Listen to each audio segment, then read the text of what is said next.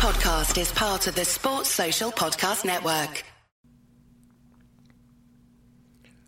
Good morning, good afternoon, good evening, wherever in the world you are. Today I'm going to talk about your big why.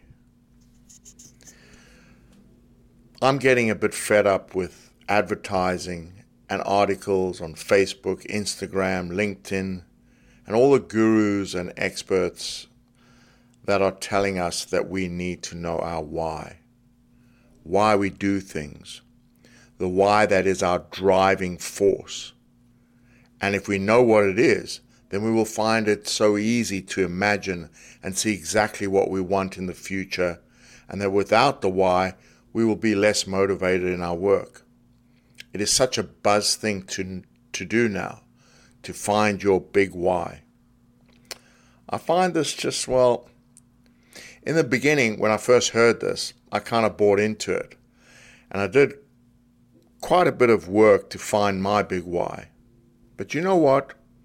After 42 years of adulthood, I can honestly say I have no big why.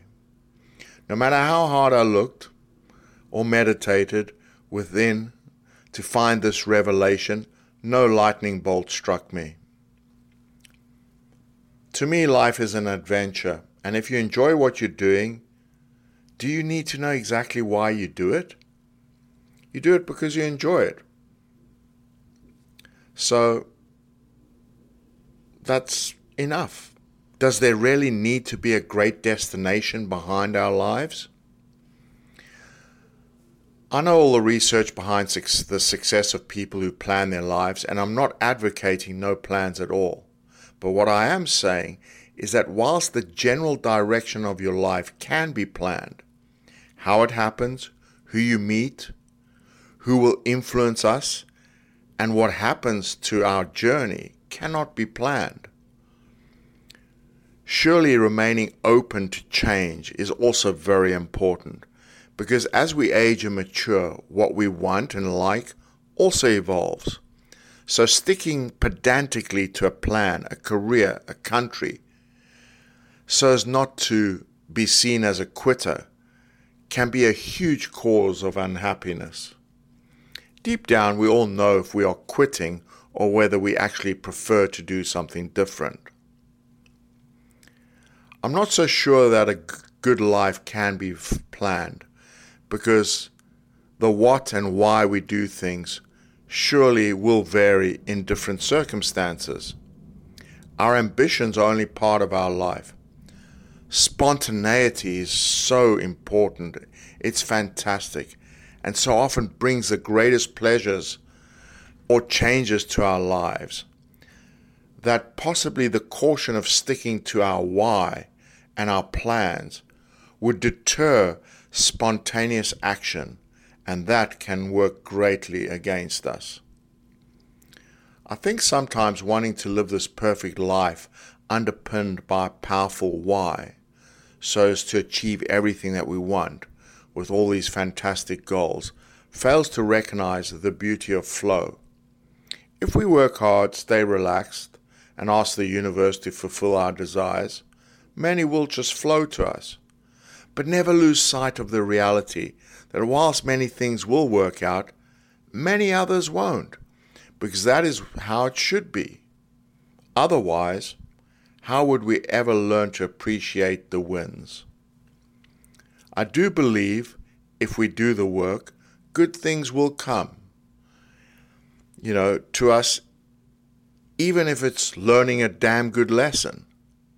The big point is that we just never know when we will reap the rewards of our work, in what form it will come, how we would benefit, or how much reward will come back to us. I think a lot of people that have worked incredibly hard and gotten into privileged positions forget the one element that is part of it, which is a bit of luck in hitting the right thing at the right time. One example is doing something or selling something that captures people's imagination. This is rarely planned and known. We can have an inkling that success will follow a good plan, but nothing in life is guaranteed, and most great businesses or people could never have envisaged the size of their success. Yeah, I'm just getting a little tired of the pressure to find my big fucking why. That somehow we are less if we don't have one.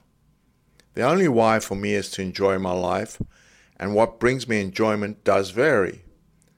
My life evolved into coaching, and it feels good to share and help others.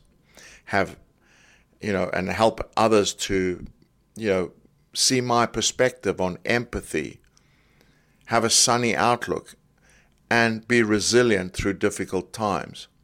There's no cosmic why behind my choices, and there are other things in life that I may try. If you do know your big why, fantastic. It is personal and your own gift that drives you forward. But remain humble, because knowing your why does not make anyone a special human being or entitle us to anything.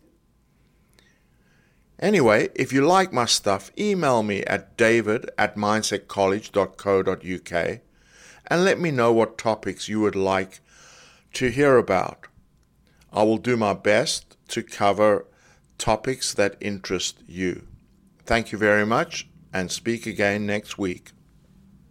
Sports Social Podcast Network.